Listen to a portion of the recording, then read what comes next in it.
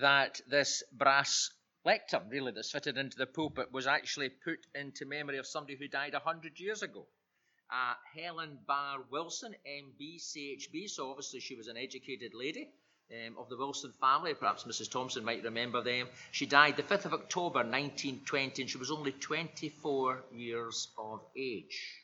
I don't know anything more about it, but it's a reminder to us that whether we gather here in the Lord's house or whether we gather in our homes, we join together in worship with the communion of saints, with God's people down through the ages, with God's people in other parts of the world. We're bound together, and that thing which binds us together, this brass lectern put into the pulpit of the church here, is a reminder we're gathered together round God's word.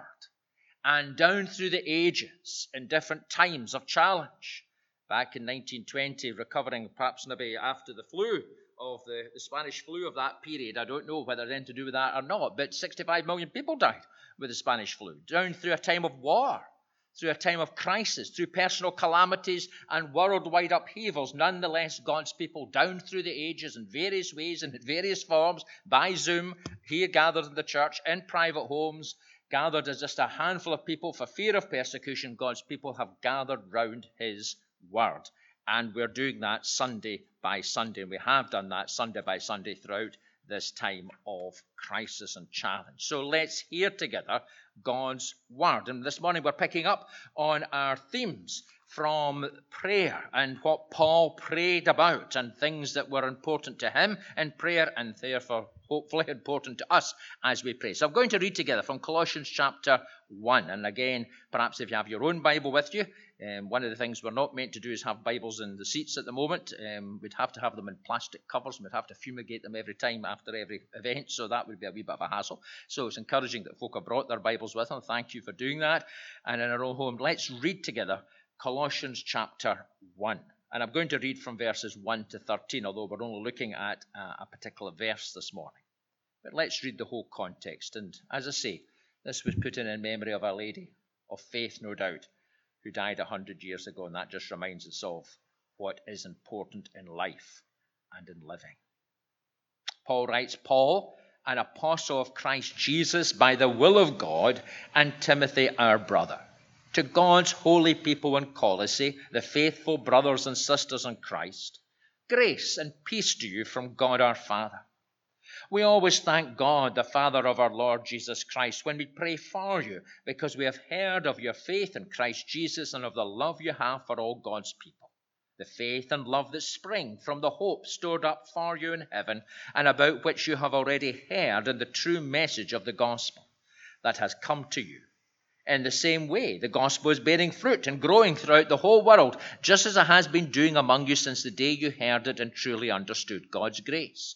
You learned it from Epaphras, our dear fellow servant, who is a faithful minister of Christ on our behalf, and who also told us of your love in the Spirit.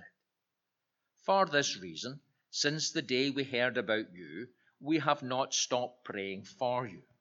We continually ask God to fill you with the knowledge of his will through all the wisdom and understanding that the Spirit gives, so that you may live a life worthy of the Lord and please him in every way, bearing fruit in every good work, growing in the knowledge of God, being strengthened with all power according to his glorious might, so that you may have a great endurance and patience, and giving joyful thanks to the Father, who has qualified you to share in the inheritance of his holy people in the kingdom of light.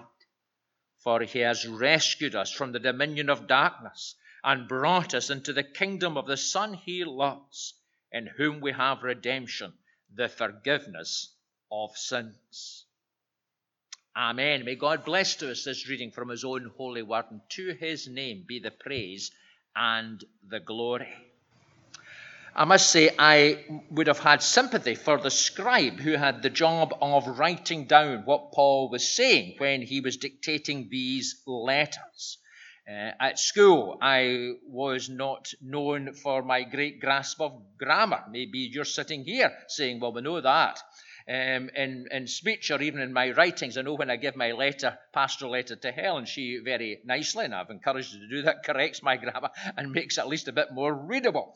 And Paul's grammar, in a sense here, goes out the window because he's so passionate. Indeed, those verses from verse 9 through to verse 13, that's actually one big long sentence.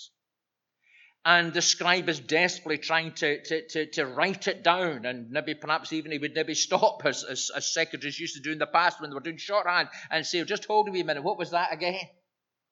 Because Paul here is passionate about the people he's writing to. We're told that these are people that he's heard about in verse 9. For this reason, since the day we heard about you, we have not stopped praying for you. And before we even go into the meat of what we're thinking about this morning, that's encouraging, isn't it? During this time, especially, but during life in general. And maybe things have been happening and we're finding it difficult. And perhaps someone has assured us by personal conversation or by a text or by a letter, a card or something else. But they've indicated that they've been praying for us. We find that encouraging. We find that comforting. It's helpful to know that someone is thinking about us and bringing us before God in prayer. And here's Paul, a man of great intellect in many ways, a man of great ability, a great apostle of the church. And yet, as he writes to these churches, to these fellowships, as he speaks about people, we saw last Sunday, he mentions Epaphras, who had been involved in the ministry of building up the church in Colossae. As he heard from him and heard about what God was doing, he committed himself to praying. And so, as I said last week, so I say again, above everything else, we can remember each other in prayer. And so whether you're in home and you're thinking about the people normally you would sit beside in church, or sitting here this morning in the sanctuary, and you're just thinking about the people round about you, then if you do nothing else spiritually in a sense this week, then remember the people you see. Maybe you can't talk to them too easily at the moment, but remember who's sitting round about you, or remember the people you normally sit beside, and quite consciously in your mind and in your heart, pray for them. Mention their names. And if you don't know your names, then we'll find out. And think about them. And what's going on in their lives. What's going on. We don't know. We don't know what's going on in every situation, but God does. And that is a vital ministry. And that's a ministry that Paul, the busy man that he was, took time to do, not just for the church in Colossae, but the church all about. And what was he praying for them for?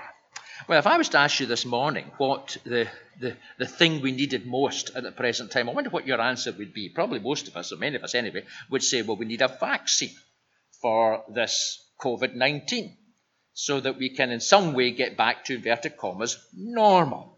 And we hear that perhaps a vaccine may be available by the turn of the year, although by the time it's sent out, if it does work, and taking that it does work and it does do what it's meant to do, although it's not going to make everybody anti-COVID, but at least it will cut back those who will get the infection and how badly the infection will get, then a vaccine will come first.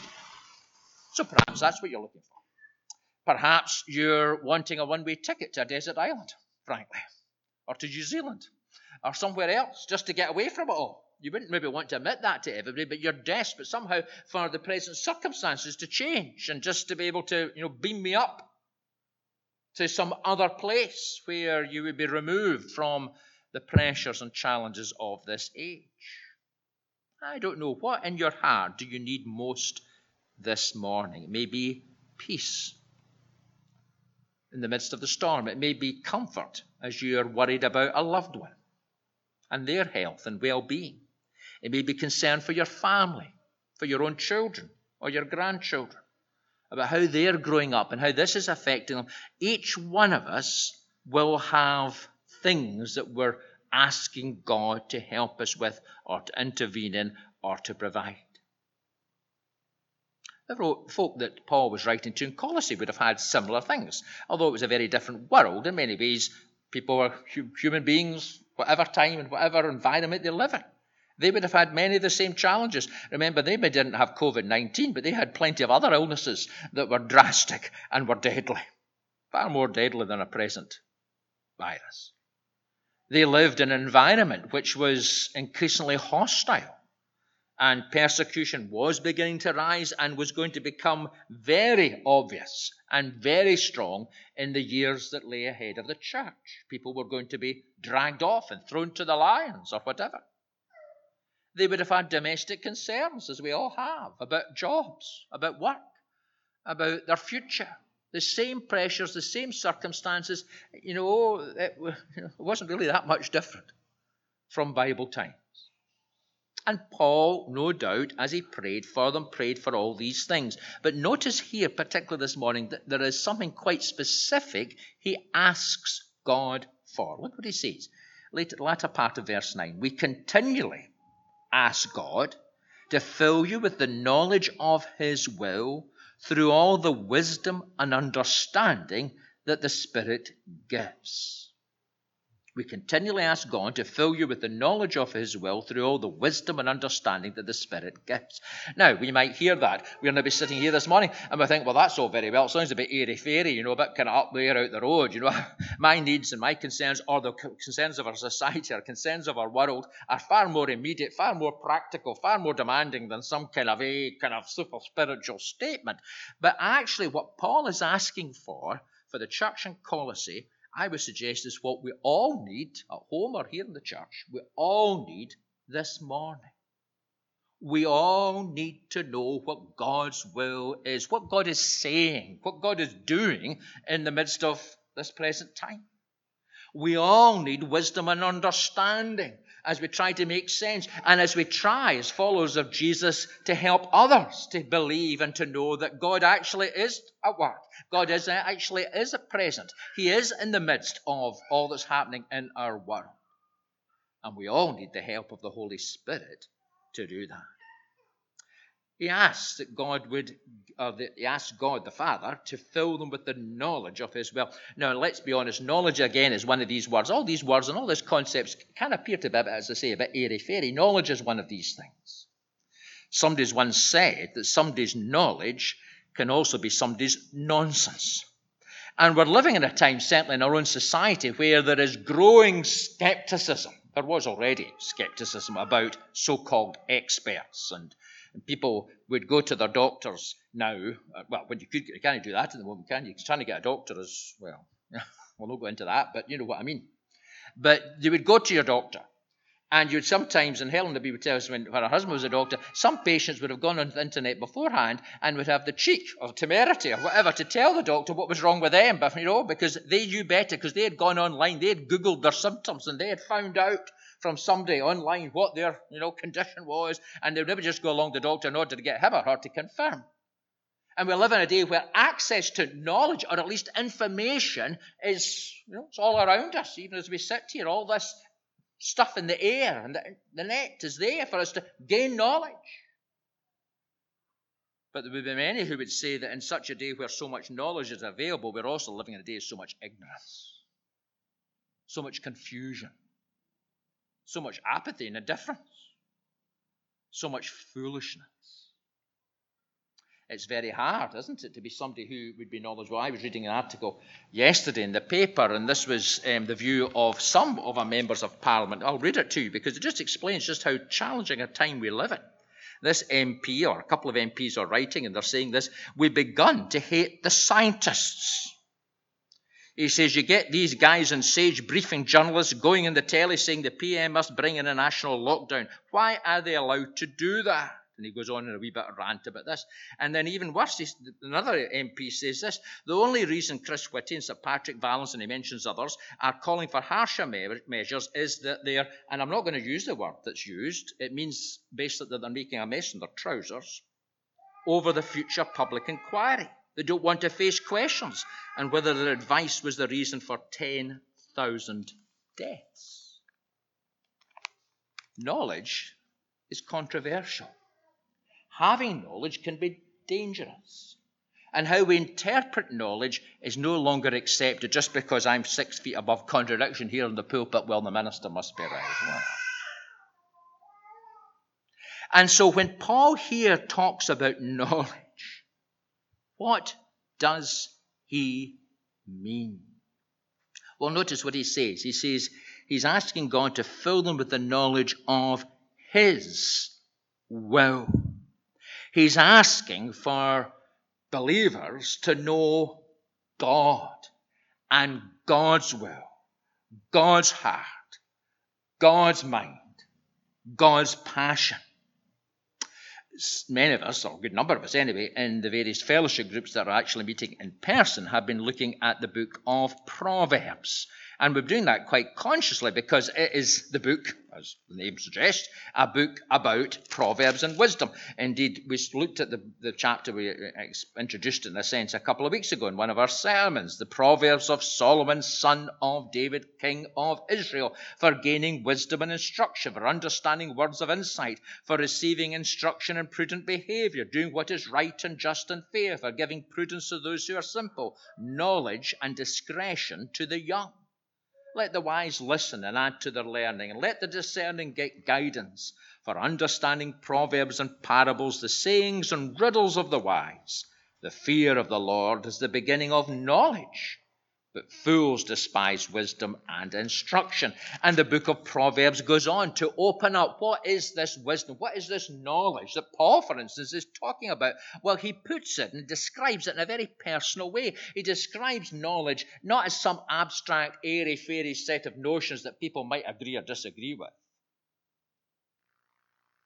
but actually in a personal, substantive way. Listen to what he says in Proverbs 2. My son, if you accept my words and store up my commands within you, turning your ear to wisdom and applying your heart to understanding, instead of you call out for insight and cry aloud for understanding, if you look for it as for silver and search for it as for hidden treasure, then you will understand the fear of the Lord and find the knowledge of God. For the Lord gives wisdom from his mouth. Come knowledge and understanding. He holds success in store for the upright. He is a shield to those who walk as blameless, for he guards the course of the just, protects the way of his faithful ones.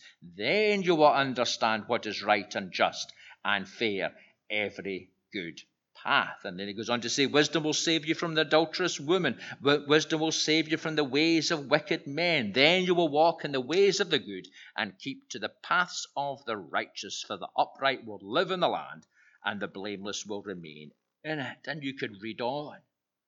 And wisdom here is not some airy-fairy philosophical notion, or indeed something that's open for debate, in a sense, for contrary opinions. Wisdom is personal, it's pertinent, and it's powerful. It impacts on life and living. It makes sense of life and living. And the very language that's used in the book of Proverbs and the language that Paul's using here is not an it. It's not, as I say, a theory. It's a person. And so when Paul says we continually ask God to fill you with the knowledge of his will, he's speaking about knowing someone, not just something. And he makes that clear. Verse 27 of chapter 1.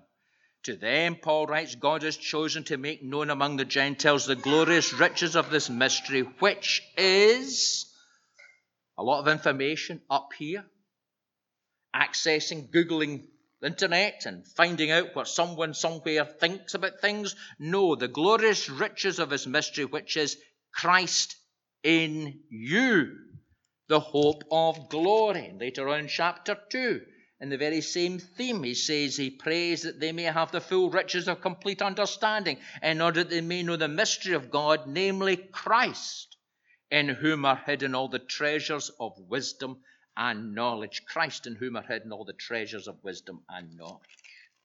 So, what am I saying? When Paul says he's praying for people to grow in knowledge, he's speaking about not more, knowing more about stuff, even if it's religious stuff. He's asking, he's praying that people would get to know and grow in a knowledge of Jesus, the wisdom of God incarnate. It was Jesus who in his ministry and life made it clear that his will was to do his Father's will. John 4 and verse 34, Jesus says, my food is to do the will of him who sent me and to finish his work. My food is to do the will of him who sent me and to finish his work. John 6 and 38. Just listen to these verses. All of those the Father gives me will come to me, and whoever comes to me I will never drive away, for I have come down from heaven, not to do my will, but to do the will of him who sent me. And this is the will of him who sent me, that I shall lose none of all those he has given me, but raise them up at the last day. For my Father's will is that everyone who looks to the Son and believes in him shall have eternal life, and I will raise them up at the last day. So in our prayers in this coming week, as we pray for each other in the fellowship of this church, we're praying, or at least I hope we're praying, not simply, there is a part of knowing stuff, of course there is, but primarily that we would all get to know Jesus better, in whom the wisdom and knowledge of God is found. And that's what's at the heart of all this. And perhaps that's why at this time of crisis, particularly, it's vital that we focus afresh on what we're about. As I said last Sunday, as a church, all we can do is worship. We can't even sing, which is something I find very hard not to want to do, obviously, because as a church we love gathering together to praise. I'm sure that some of us sitting here this morning think, was this a service? And I appreciate that fully. But actually, at the heart of worship is not actually our vocalizing, although that's very important. A month or so ago I spoke about that. It's very important, singing to God and lifting our voices to God. Of course it is. But at the heart of worship is us recognizing, acknowledging, and drawing nearer to Jesus, in whom all the wisdom and understanding of God is revealed. And actually, that's all I want to say this morning. There's plenty more in the rest of these verses, and we'll look at them over the coming Sundays. But that, in a sense, is enough to get our head round. In a day when there is so much talk, in the day when there is so much skepticism about knowledge, about information, and about those who seem to have it and are sharing it or telling us it in society. And for very understandable reasons, in such a day, above everything else as believers, as we pray for each other, we are to continually ask God to fill us with the knowledge of his will through all the wisdom and understanding that the Spirit gives. And that comes from knowing and growing in our intimate relationship with Jesus. Of course, just as we draw to a close, of course that involves supernatural things. Prayer is, as I said last Sunday, a supernatural event. And therefore he speaks about growing through all the wisdom and understanding that the Spirit gives. We need the Holy Spirit to enable us to do that. And Paul again picks up on that. Again, these verses, just as we draw to a close. Writing to the church in Corinth that claimed to be very knowledgeable and very wise and had plenty of people who knew plenty of stuff and therefore looked down their noses at Paul and other things and thought, well, they're not really very able, so we're not going to listen to them. This is what Paul writes. Quoting from Isaiah, he writes, what no eye has seen, what no ear has heard, what no human mind has conceived, the things God has prepared for those who love him. These are the things God has revealed to us by his Spirit. And he goes on to say, the Spirit searches all things, even the deep things of God. For who knows a person's thoughts except their own spirit within them? In the same way, no one knows the thoughts of God except the Spirit of God. What we have received is not the spirit of the world, but the Spirit who is from God, so that we may understand what God has freely given us. This is what we speak, not in words taught by human wisdom, but in words taught by the Spirit, explaining spiritual realities with Spirit-taught words. The person without the Spirit does not accept the things that come from the Spirit of God, but considers them foolishness and cannot understand them because they are discerned only through the Spirit. The person with the Spirit makes judgments about all things, but such a person is not subject to merely human judgments, for who has known the mind of the Lord so as to instruct him? But we have the mind of Christ. My friends, you may well not have a university degree. This dear lady that passed away in 1920 obviously was quite educated. MB, CHB, is that not a medical qualification? To be a doctor. She was obviously, and for a woman, back then, that was a big thing. She was obviously a very knowledgeable person. And she died as a young woman, 24, perhaps caught something in hospital or something else, or whatever, we don't know. But interesting enough, just thinking about it, what did our parents want to do in order to remember? They could have put perhaps a stained glass window in. They could have, given some other gift to the church. But they actually gifted this lectern, this brass lectern that stood the test of time for 100 years, in order that this Bible would rest upon it, so that the wisdom of God in Jesus Christ could be proclaimed and preached from this pulpit. Because they saw, and I presume she saw, that was true knowledge, true wisdom, that brings life in all its fullness, that makes sense of who we are, of why we're here, and of what's going on. Makes sense why a woman of 24, able and educated with her whole life in front of her, should die. That comes from the wisdom of God revealed in Jesus Christ, who turns the world upside down and who challenges the foolishness and wisdom of this present age and gives us the courage also to challenge it and to see through it and to respond accordingly. And that all happens through the work of the Holy Spirit. And so, my friends, until we recognize we need His help to reveal to us Jesus and to draw us in our knowledge search of Him, that will not even understand what Paul is going on about here. For this reason, Paul writes, since the day we heard about you, we have not stopped praying for you, and we continually ask God to fill you with the knowledge of His will through all the wisdom and understanding that the Spirit gives. And our prayer, my prayer, for us and for God's church in our world, is that in these days we too may grow in the knowledge of God. Amen. Let's pray together. We come, O God, our Father, as those who are humbled by your grace. Your grace revealed in Jesus Christ, whose desire and delight was to do the will of Him who sent Him. And that will was to have a people ransomed, healed, and restored and forgiven, to bring into the Father's house. We thank you that by your grace we, through Christ, are part of that number without number. And that we're joined by the Holy Spirit, that communion of saints, with your church throughout our world, and yes, with those who have gone before us. Lord, in my own heart, I'm particularly moved this morning, just as I saw that inscription in this lectern.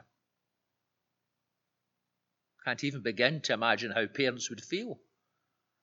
Their daughter, with so much ability, trained to be a doctor, should die at age 24. And yet, instead of turning away from you, they gifted this lectern so that the unsearchable riches of Christ, God's grace, might be proclaimed.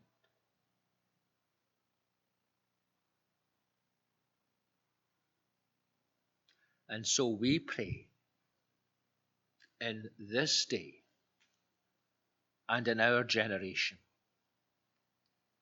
that here and indeed throughout your church in our land,